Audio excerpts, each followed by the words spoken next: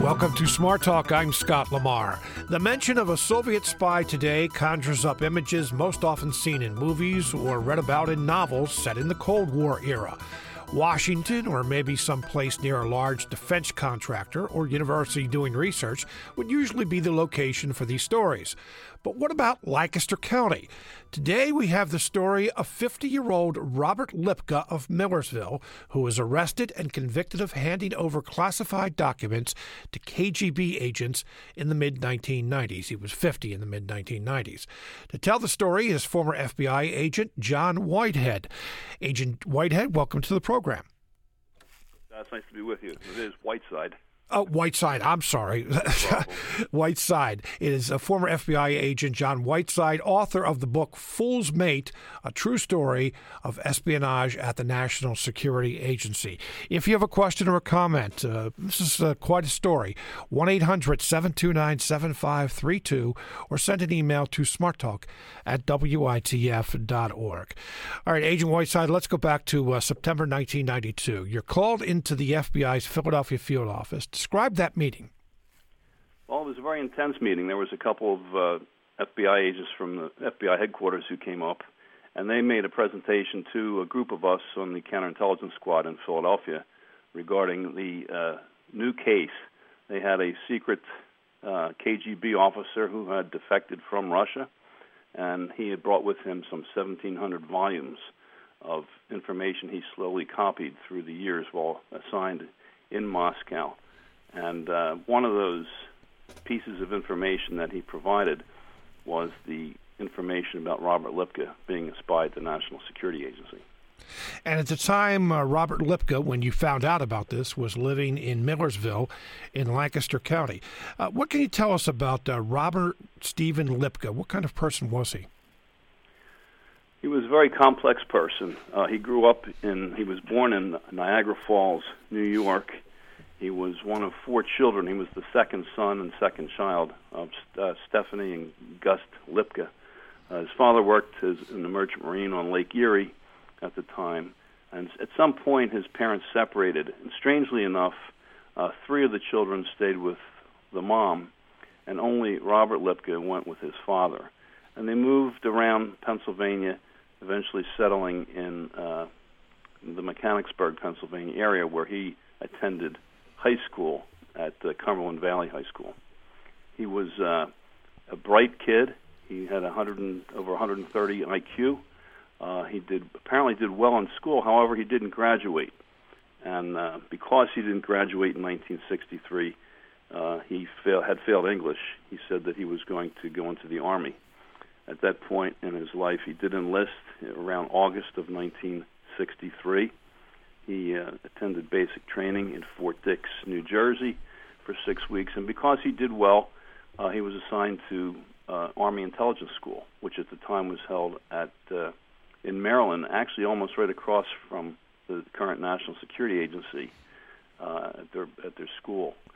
And after finishing there in December of 1963, he was posted to the National Security Agency. So let's talk about his time in the Army. One of the things I have to wonder about, now granted, we're talking about something that occurred over 50 years ago when he joined the Army, right. But he obviously passed background screening to receive his classified access. Did he slip through the net? And maybe you could talk about what he did was as part of his job. Well, first of all, I don't know how much background investigation they did at the time. He, again, was in the Army as just a basic soldier originally. When he graduated from intelligence school at Fort Holabird, he was given a clearance. And the interesting thing was he didn't do anything wrong for the first almost 2 years of his assignment. He was apparently a decent clerk. He had a clerical duty. He worked in a small office that had about 6 to 8 teleprinter machines, and all incoming and outgoing National Security Agency message traffic came through that room.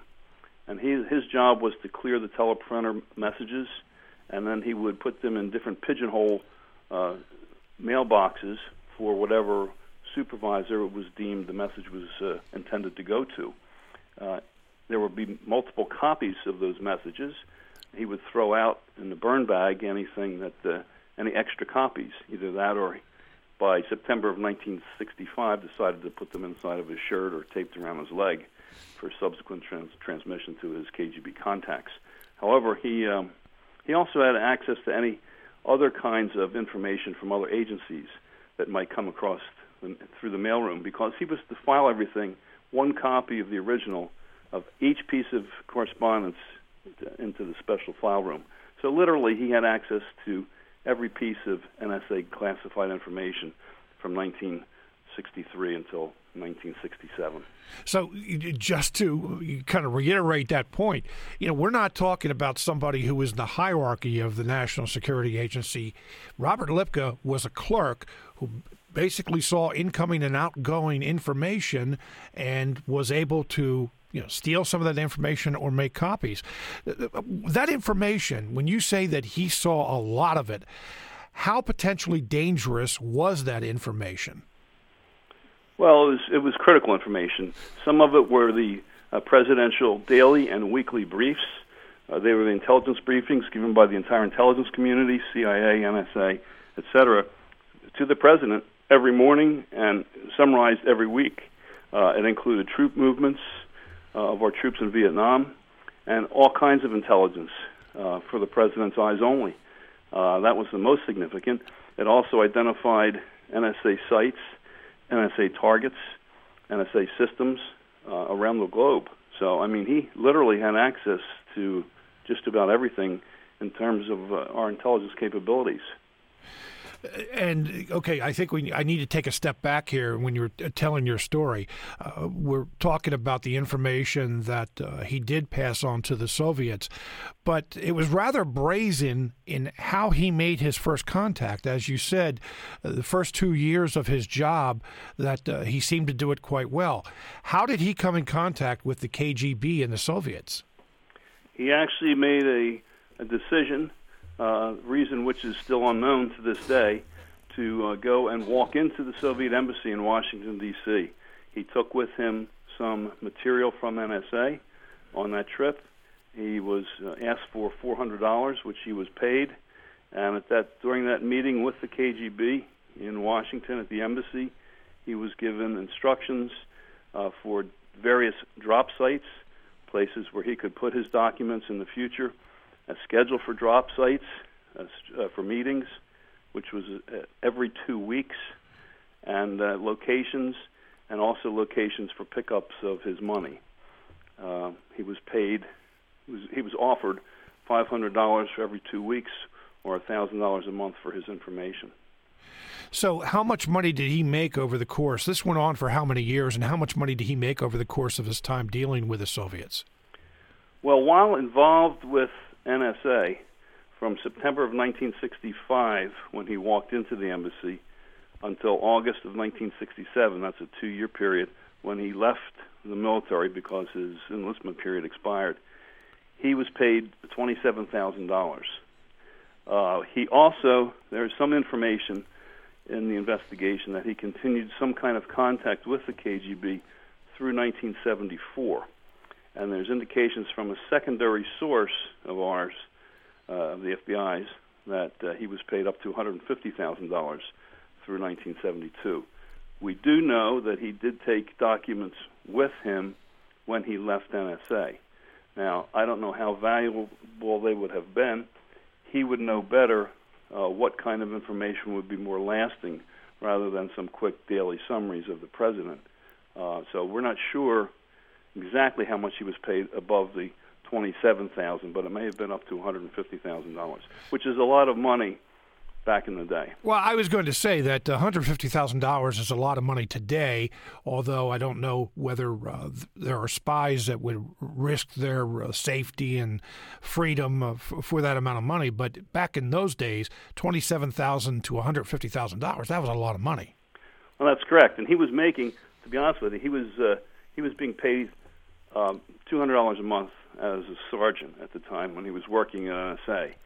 And he was getting $1,000 a month from the Soviets. So that was 5 times his monthly salary. And I tell people that we speak about this case, just multiply your monthly salary times 5 today, and you'll see the significance of the amount of money that the Soviets were truly paying him. Was Lipka living it up on this money? No. In fact, he lived a very Spartan lifestyle. He would get his money and would bring it home and open the packet which contained the money and the instructions for his next meeting. And he'd sit on the sofa with his wife, and they'd count it and throw it up in the air. And she would later say it was just like James Bond. And they would bank it, and they slowly bought Ethan Allen furniture with her. But very cautious. In fact, he was never flashy in any way whatsoever. Now, one of the big questions, we're talking about something that could put lives in danger. I mean, anytime there's espionage, there could be lives put in danger. Are you aware of anyone who lost their lives as a result of the information that Lipka provided to the KGB? The only thing that we know about that is that when this case was finished, when he was sentenced into jail, he wrote a letter to the prosecutor, and he did mention that even though that there were some people who died in the 60s based upon what he had done, we should focus our attention on his sons in the 90s, because the children of a convicted felon never turn out well. In other words, he was trying to get himself out of jail by admitting that some soldiers had been killed in Vietnam based on his information. But he thought it would be more important. That was in the past. We should be focusing on his sons in the 90s. That's the only insight we have into who might have been hurt. We don't know if that's 1 or 2 soldiers or 100 or 1,000. It's just we haven't been able to prove that yet. Vietnam actually was what I had in mind, because, if he's providing information on troop movements, and obviously the Soviet Union was a close ally of North Vietnam during that era, it doesn't take a stretch to see that could have happened. So, as you mentioned, Lipka came up with a number of places to make drops. Some of them were even local here in central Pennsylvania, including Long's Park in Lancaster, right? That's correct. Long's Park was one of his drop sites, and he was serviced there by 2 KGB illegal agents who were actually living and working in Upper Darby, Pennsylvania at the time. He would either meet with them personally, but more likely would pass and clear drops at that location. I'm a little bit surprised that, especially thinking about the mid-'60s when communism and we were at the height of the Cold War, but communism was, such the number one target for the government, that 2 KGB agents in Upper Darby wouldn't have been trailed, or there wouldn't be surveillance. I guess either they weren't suspected or they didn't know about it? Well, strangely enough, they obviously were trained in Russia, in Soviet Union, as KGB illegals. When they were ready to go out to the West, they moved to Germany, to East Germany, and were given fake marriage certificates. It was a male and female under West German license. They then emigrated into Canada eventually as 2 German citizens. They subsequently, from Canada, moved to Buffalo, New York. And when they arrived in Buffalo, New York, the FBI finally was able to identify them through other sources in government as 2 KGB illegals. So then in Buffalo, New York, we began surveillance of them, mostly to watch them. They then moved from Buffalo to New York City, New York, and stayed there for about 9 months. They actually replaced Rudolph Abel, who was the first known KGB officer who was arrested in New York City, I believe, in 1957. They stayed there for about 9 months and then moved to Upper Darby, Pennsylvania. Now, the whole time they were in the United States, from the time we identified them in Buffalo, New York, as KGB illegals, we had a big case on them, and we did follow them and watch them. But, you have to be very careful that you don't get made on the surveillance.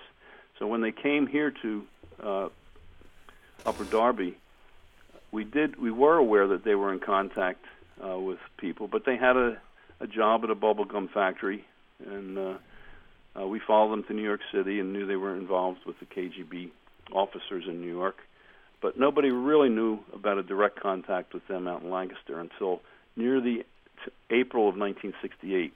They actually did travel to the Lancaster area. However, the surveillance was broken off because the agents thought they had been made, so they didn't follow them out there. And what they did that day was they actually left a postcard in Robert Lipka's mailbox seeking a face-to-face meeting with him and the following a couple months later. Did that happen? It actually did happen. He was out of the service. He was he was going to Millersville College at the time.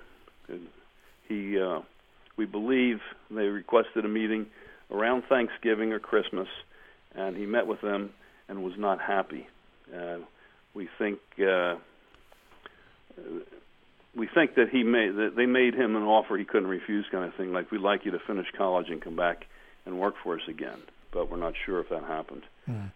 And we think that later, a few years later, he ran into some financial problems. He may have reached out to the KGB and said, hey, look, I'm going to graduate from college. What's it worth to you for me to come back and work for you at NSA? And that's why we think he was paid the extra money, up to that $150,000, saying he needed money for school and he needed money for rent. And as soon as he got his degree, he might go back and help them. And they would certainly be willing to pay for him to come back because he was such a valuable asset and never had any problems. But I think he knew he was out and he was safe and he wasn't going to go back in. We're telling the story of Robert Lipka, a spy for the Soviet Union who was living in Millersville, Lancaster County, with John Whiteside. We'll have more of the story coming up right after this. We're telling the story of Soviet spy Robert Lipka, who was living in Lancaster County when he was arrested. Our guest today is former FBI Agent John Whiteside. He's author of the book Fool's Mate, A True Story of Espionage at the National Security Agency. If you have a question, give us a call, 1-800-729-7532. Agent Whiteside, before we get into the case itself, how you went about investigating Lipka and bringing him down. You mentioned that Lipka was living in Millersville and going to college at what then was Millersville State College, now Millersville University. So why Millersville? What was he doing? Well, when he got out of school, I'm not sure why he returned to the Millersville area because, again, he had attended high school in Mechanicsburg, Pennsylvania, at Cumberland Valley High School. He returned to Millersville with his wife. She was a nursing assistant. She had been in nursing school when he met her down in Maryland, and she actually had a job at St. Joseph's Hospital in Lancaster. So he would attend college at Millersville. I believe he was working on an education degree. And he would go to school in the mornings, would come home. She would work a 4 to 12 shift in the afternoon so that he could study and take care of the baby that they had in just before they left NSA. They had a baby girl in May of 1967. So it was a pretty, it was a handful for a young 21-year-old to cope with all that, I think.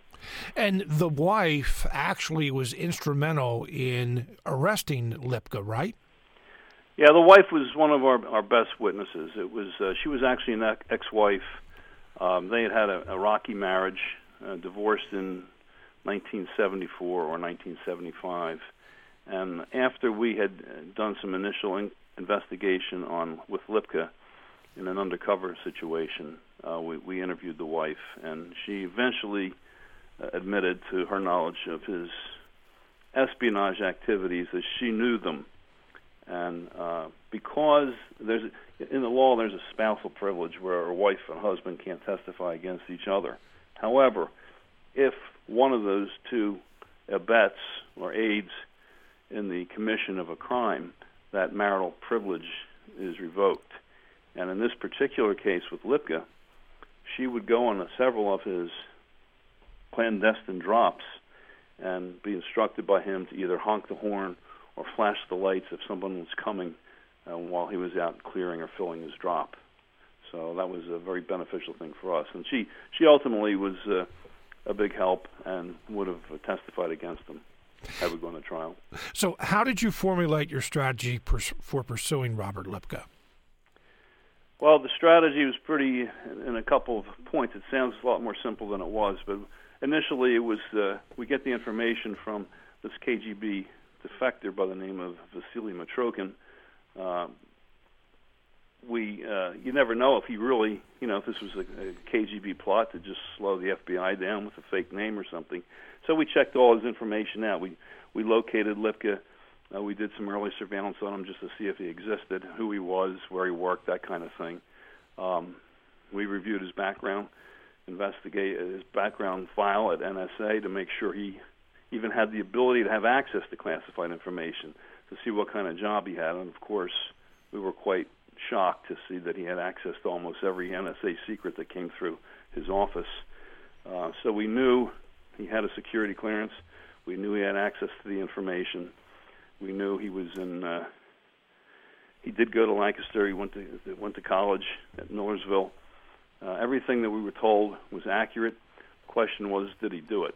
Did he really pass the information? Was he really a spy for the KGB? So we initiated a false flag investigation or operation against him using an undercover FBI agent to make contact with him, posing as a Russian intelligence officer. That special agent you're talking about is Dmitry Druzhinsky. Why was he vital to this investigation? Well, Dmitry had a huge role to play. He was going to meet Lipka in the guise of being a GRU, or former Soviet military officer, rather than a KGB officer. And the reason I did this was because we knew we would make some mistakes when meeting him face-to-face. We just didn't know much. A lot of what I've told you already came after we met with Lipka. So we didn't know a whole lot about him other than what Mitrokin had told us and what we saw in his file and a little bit of our investigation. The premise for Dmitry was, you were a big help for the KGB back in the 60s and 70s. We would like to review your information with you and get you back on board in the 90s, and we'd be happy to pay you for that information. That was the trick. That was what we hoped. And what we hoped he would do was talk about what he passed, how he passed it, where his drop sites were, who he met, how much money he was paid, that kind of thing. So, of course, we could pay him more if he wanted it. That was the essence of the false flag, and that was Dmitry's job, to draw that information from him. We weren't asking him to commit a crime. We were asking him to talk about his past crimes. But this almost didn't happen. Agent Druzhinsky got a hotel room in the Lancaster area, just called Lipka on the telephone, and said, laid out some kind of story that they should meet. But one of the things that became very important, well, when they did meet, Lipka wanted a password. And he put an R with 3 blank spaces down below on dust on a dashboard of a car, and he wanted this password before he would say anything. So Dmitry was in a real bad situation at that point because he had no idea what the password was and thought the whole case could be dead at that point. Describe what happened next. Well, yeah, a little bit of that information is just a little bit incorrect. But okay. 26 years of memory. That came out in the Smithsonian Magazine. Yes. It's fairly accurate. What happened was Dmitry and Lipka were speaking together. They'd been together in the car for about 8 minutes. They had just met each other. It was just some small talk. And at one point, Lipka was talking about a friend of his, just rambling on, which he tended to do. And he mumbled something like, "I always beat him in chess." And Dmitry looked at him and said, "Oh, are you a chess player?" And Lipka looked up and said, "You didn't know that?" And Dmitry says, "Well, I didn't. The files are in Moscow. I'm here in the United States." Lipka says, "Before we go any further, right on here, I want you to write a code word." And he handed him. He took a magazine that Dmitry had with him from the hotel, and and said, right on here, write my code word. You know what it is. And Dimitri says, no, I don't. He says, you don't have a code word for me? And Dimitri says, no, the code word is in Moscow. I'm here in Pennsylvania. And he says, well, if you can't fill this out, and he put an R, and he actually just put 2 dash lines. Oh, he did? Okay. So it didn't spell Brooke. He said, if you can't fill this out by the next time we meet, I don't think I'll talk to you again. And Dimitri, they talked a little bit more, and Lipka said, it was for my securities, always was. And then he said, everything I did for money. And it was incredible that, he actually gave us his motive for espionage. Everything he did for money. And yet, even though Dimitri didn't have the code word at that moment, Lipka went on and talked to him for another hour. Now, he didn't give him a lot of good information, but he gave us a few gems about his past relationship. They agreed to meet the following day. And so we go up to the room. We listen to the recording of the conversation over and over again. Believe me, it took us 8-10 hours. We all sat there, a group of us. What are we going to do? And we looked at this magazine, and I asked Dimitri, how did he react when you said you didn't know he played chess? He said he kind of backed away, like surprised. And that's when he said, here, right on here, the code word, and put the R. He says, if you can't fill that out, I don't think we'll meet again. And just at one point in that 10-hour period when we were trying to game plan the following day, I remembered a little a notebook that was found in the KGB illegals apartment in Upper Darby, Pennsylvania. And on a piece of paper, amidst a bunch of other things that was found, was the word ROECK. Nobody knew what it meant, but it had some coordinates of Long's Park in Lancaster. And that just came to me at the time, and I said, I think I know the code word. and told everybody, I think it's Rook, this ROECK. We don't know what the word meant, but we knew it had something to do with Long Park. So, armed with nothing else or no other chance, Dimitri took that the next day, went out and met Lipka. They sat in the car, and Lipka hands him a piece of paper and says, circle the name on there. There were 3 Russian names. Dimitri says, in connection with what? Lipka says, you don't know any of those 3 names? Dimitri says, I know them, in some way. He says, do you have a packet for me? And Dimitri thinks, I don't know what a packet is. What is he talking about? Well, I think Lipka meant a packet of money. And at that point, Dimitri is like, I don't know the 3 names. I don't have a packet. He looks at Lipka and says, does the word Rook mean anything to you? And Lipka goes, yes. And then he puts his hand to his chest and gasps like, thank God. They shake hands. They laugh. And the code word was obviously accepted. And then Lipka subsequently went up to the hotel room that we had and talked to Dimitri for another hour and a half. However, we did make a big mistake during that series of events. One of the names on the piece of paper was Pavel Grachev. And Pavel Grachev was the Soviet defense minister. And if you were posing, or if you were a GRU officer, as Dimitri was posing to be, that would be like an FBI agent saying, I never heard of J. Edgar Hoover. So Lipka smelled something. But he went up to the room. He did discuss some of his drop sites, told us a little bit more about his wife, and that she didn't know too much of what he was doing. Gave us one of his alibis that he'd use if you ever get caught by the FBI. And we gleaned some good information from him. But he never admitted any or identified any documents that he ever passed to NSA. You guys got lucky, you know that. I know. It takes a little bit. And the way that Dimitri actually worked this case, all of you, it was almost like a chess game. When was the moment you knew that you had the guy and had enough information to make the case? Well, one good thing was it never was with his stuff. I mean, he gave us a few pearls. We only met him. Dimitri only really met him 4 times. We did physically met him 4 times. We met him twice in Lancaster that weekend. We met him once in July, and then we met him once in December. And every time we met, we were getting less from him, and we just thought, this is not going anywhere. So we stopped that. We concentrated on his former wife, when she admitted things and she was given immunity from prosecution, spending 6 or 8 months with her off and on, gleaning more information. She became more relaxed. That was helpful. And then we did some interviews of his friends at NSA and things like that. But then when we got Matrokin, the KGB officer, and got him willing to testify to seeing this original information about Lipka being a spy, when he agreed to testify in court, and that was kind of the last hurdle. And then we had FBI agents who had done surveillances up in New York of the KGB illegals back in the 60s. They were willing to testify. There were agents in Philadelphia who had done the investigation of the illegals here. They were going to testify. And I mean, these guys were in their 80s, but they were still willing to do the job. And that's kind of when we knew we had them. And I thought, just from working the case for 3 or 4 years, that he was the kind of guy, Lipka. He talked a lot. He was brash and brave and bold. But there were so many instances in his life when push came to shove, he always backed down. And I was convinced that he would plead guilty because he was just that way, you know. And he did. He pled guilty.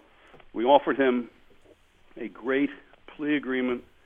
The plea agreement was for 18 years.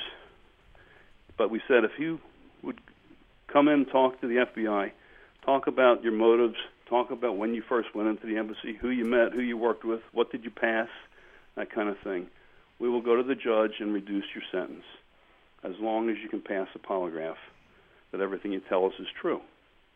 So he agreed to that. I mean, he's got 2 young sons, 12 and 14 by this point, and he keeps worrying about, he acts like he's so worried about them. So we bring him in for his lawyers with him. His lawyer pleads with him, red-faced, to tell the truth, because he knows he's not telling the truth.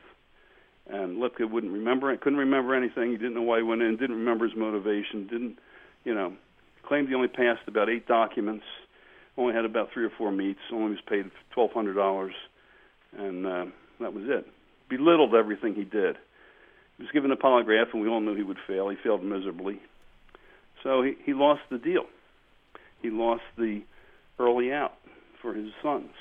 And yet when he went to court in front of the judge before sentencing, he pled with the judge. He said, Abraham Lincoln freed all the Confederate soldiers, even after they killed all the Union soldiers and all this bloodshed. You should free me too, because I have these 2 sons. It was literally unbelievable. Yeah, it's pathetic, really. It's pathetic. It was a joke. Yeah. But, I mean, here's a guy who, we talked about his sons, but he wasn't willing to tell us what he did so he could go back to his sons. He wasn't willing to do that. So the judge sentenced him to the full 18 years, to fine him $10,000, which was the maximum fine for espionage in the 60s, and fined him another $10,000 for the $10,000 the FBI had paid him during the undercover operation. Dmitry actually paid him $10,000 for his future assistance. But, well, I got to tell you, Agent Whiteside, it's a fascinating story. It's not something that many people would think of as Lancaster, Upper Darby, all those places, Mechanicsburg, being a hotbed for espionage with the Soviet Union. Thank you very much for being with us today. Thanks for having me. I enjoyed it. Former FBI Agent John Whiteside. He's the author of the book Fool's Mate, A True Story of Espionage at the National Security Agency. You're listening to Smart Talk on WITF, your home for NPR News and all things regional. I'm Scott Lamar. And we're going to be talking with Gary Smith, author of What the Luck, the pick of the month for the month of November, coming up here in the next few days. Many of us have been or will be shopping for toys to give to children as holiday gifts. Unfortunately, not every toy ends up being a beloved plaything. Some can potentially be dangerous. Toy safety and questions about toy safety is our topic for this segment of the program today. Joining us is David Pollick, personal injury attorney and managing partner at Daly Anstine law firm in New York. Mr. Pollick, welcome to the program. Good morning. Thanks for having me. Also joining us on the line is Michael Rolls, who is field director for the Pennsylvania Public Interest Research Group. Mr. Rolls, welcome to the show. Great to be here. Thanks for having me. If you have a question or a comment about dangerous toys. 1-800-729-7532, or you could send an email to smarttalk@witf.org. All right, Michael Rolls, let me start with you. And here's the broad question. What should we be looking for, or maybe what we should be avoiding with a toy? Sure. So we just released our 31st annual Toy Safety Report, Trouble in Toyland. This year it was a little bit different. What we did was our researchers poured through the website of the Consumer Product Safety Commission, found that there were 44 toys recalled between January 2015 and October 2016, and we were able to find that 16 of those 44 toys are still available online. One thing that parents and caregivers can do is go to our website, www.toysafetytips.org. But for a larger list of recalled toys, www.recalls.gov. The point here is that there are two things. One, there could be previously recalled toys in your house, and two, some of those recalled toys are still available for sale online. So those are two websites that parents and caregivers can go to make sure and verify that they have safe products in their home. You're talking specifically about toys that have been recalled for safety reasons. That's correct. Yep. David Pollick, and let's talk about the law a little bit, and we are going to talk about the law throughout the program, but how can you find out, we just heard one way to find out going to the website, but how can someone find out about whether a toy has been recalled or not? Well, these new websites are fabulous. What the Public Interest Research Group has, and also the Consumer Product Safety Commission. But think of it in terms of medicine. What Michael's doing and this group is doing and the Consumer Product Safety Commission is doing is kind of like the vaccine. We're going to try and pre-treat so that you're aware ahead of time. I'm on the back end. I'm an attorney that represents parties who have been injured. So if somehow it slipped through the cracks and you didn't get the vaccine and you're not prepared, what if you're then injured? And now there's a whole body of law, including federal and state law, that can help Pennsylvania residents if they've been injured by one of these unsafe toys. Mm-hmm. All right. We'll talk more about that in just a moment. But I want to go down through the list, Michael, of some of the hazards that are out there, and maybe you can talk about each one of them just a little more specifically. Toxic hazards. I mean, I think that a lot of people know what we're talking about, but give us some examples. Sure. Well, we're all familiar with the hazards of lead in our products. Lead's been essentially banned in all of our paint products since 1977. We were actually able to find a toy that we were able to buy offline that has a high level of lead in one of the. It's a monkey glockenspiel. It's a toy glockenspiel for toddlers. And in the pink paint, it was found to have high levels of lead. So that's one toxic that people should look out for. Another thing is high PVCs in plastic products. Depending on the amounts of PVC in plastic products, parents should be aware, not all of them have this chemical called phthalates, but parents should be aware the rule of thumb is to avoid anything with PVC in their children's products. Those are two of the common toxics that parents and caregivers should look out for when looking at children's products. Okay, you say parents should be looking out for them. How can they find out? I mean, ahead of time, because it's not like toys have their, the ingredients like food items do on the side of the box.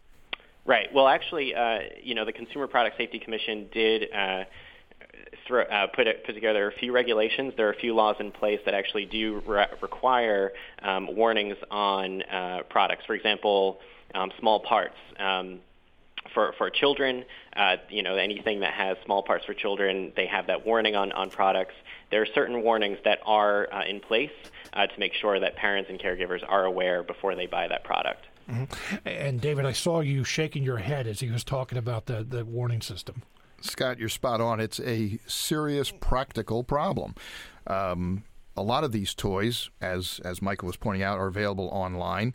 They're typically made overseas. You don't know exactly the details of how they were manufactured. And so consequently, consumers are in a real bind. You're trying to find information that's not readily available. And even if there are regulations, we have the Child Safety Protection Act, the Consumer Product Safety Act. there's an awful lot of wide gaps in these laws that things can slip through. And that's why, as I pointed out earlier, it's great to have preventative measures in place, but unfortunately, things get to the other end of that story where folks do get injured. So, Michael, let's go back to the list. Choking.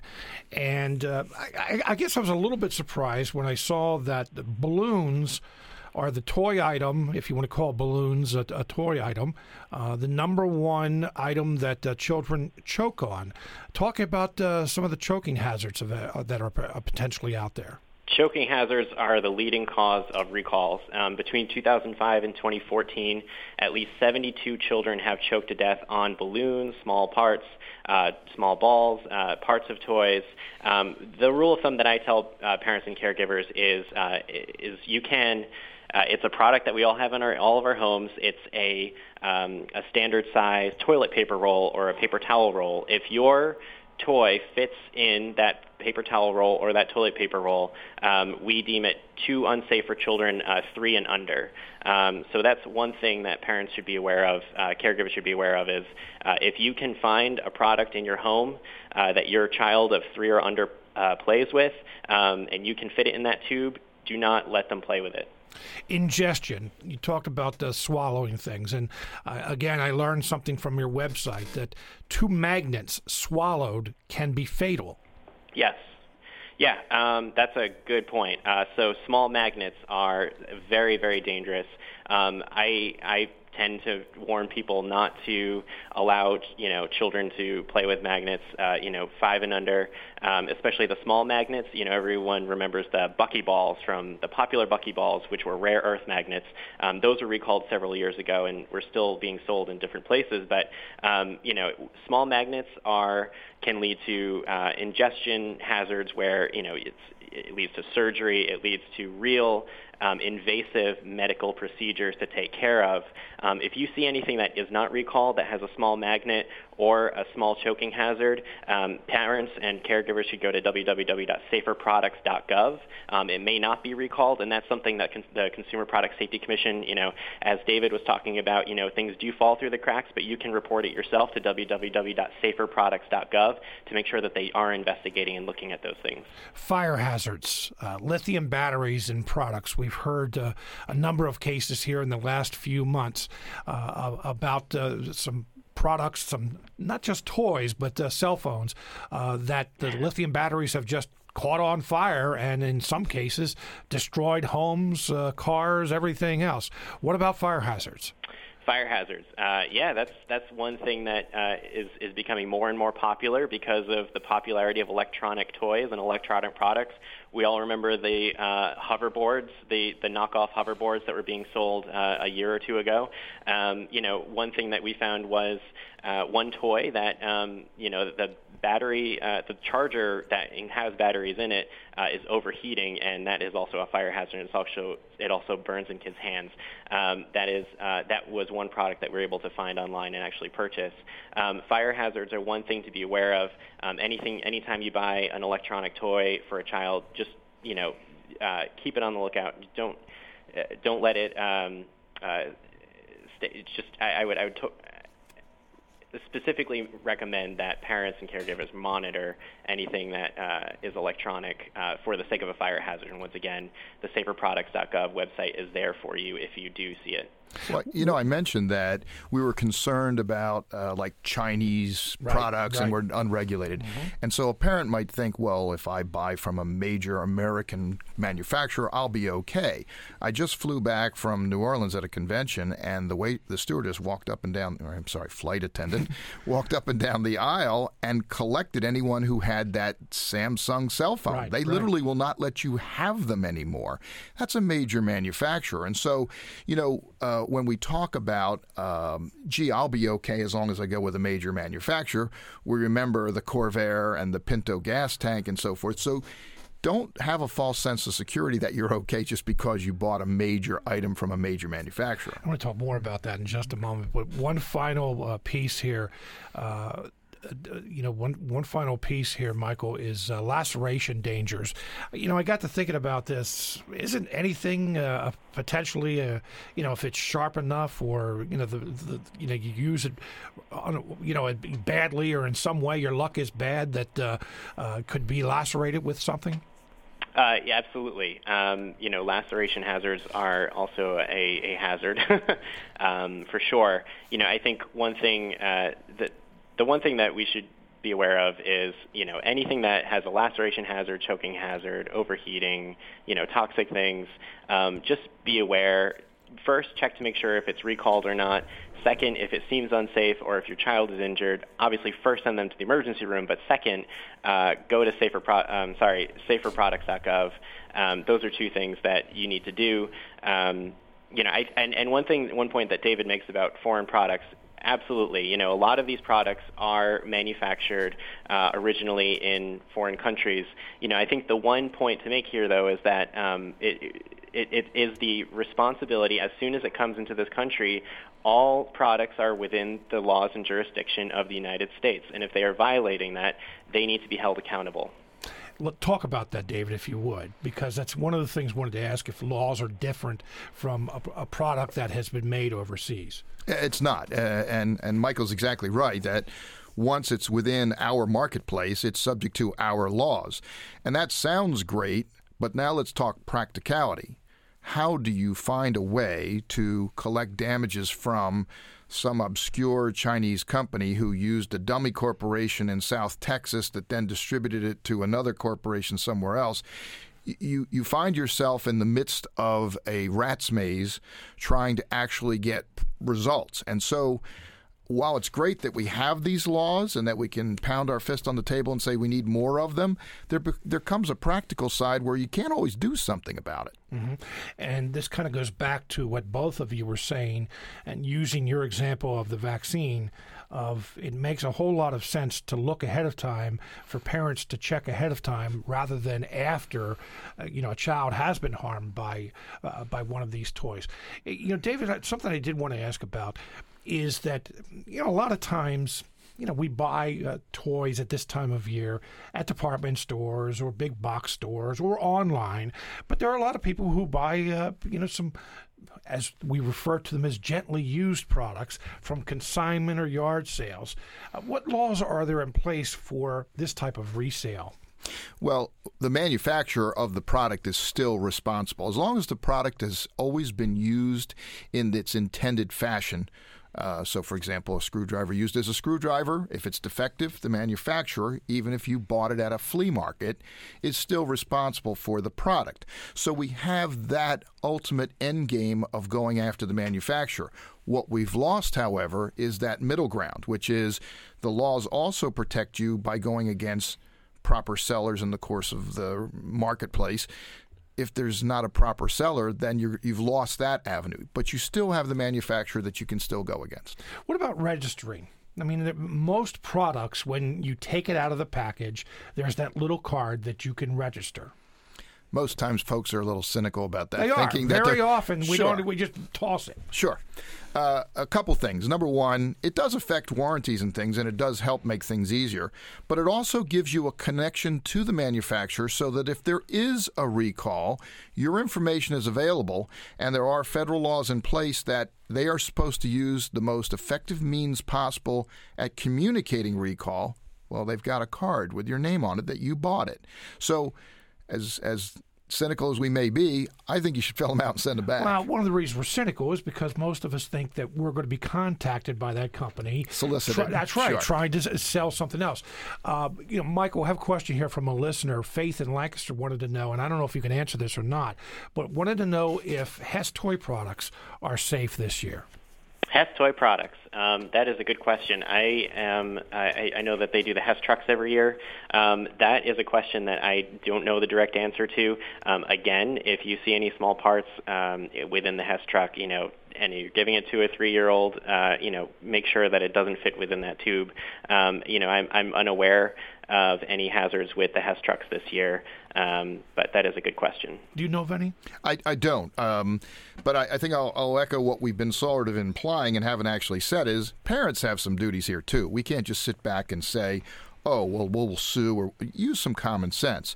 Look the product over and decide, is it appropriate? So for years, my children are all grown now, but they had Hot Wheels and micro machines and so forth. Well, the micro machine will definitely fit through Michael's cardboard tube he's talking about, so I imagine I shouldn't let my 3-year-old play with that. And that's part of also some responsibility that the consumers have as well. There are consumer responsibilities. Okay, real quick, David, what should you do or a family member do if someone is injured from a product? Start with obviously getting the proper medical care, but documenting it, creating a trail for it so that when the child goes and gets the medical treatment, take the product along, explain what happened so that there is a clear trail of it came from this incident. Take photographs, keep the product. A lot of times manufacturers will contact you and say, hey, send that to us. We'd like to investigate it. Don't do that. And needless to say, attorneys like myself will be glad to meet with you free of charge to talk about it so you can be educated to make a smart decision. David Pollick is a personal injury attorney and managing partner at Daly Anstine Law Firm, and Michael Rolls, field director for the Pennsylvania Public Interest Research Group. Thank both of you for being with us today. Thank you. Thank you.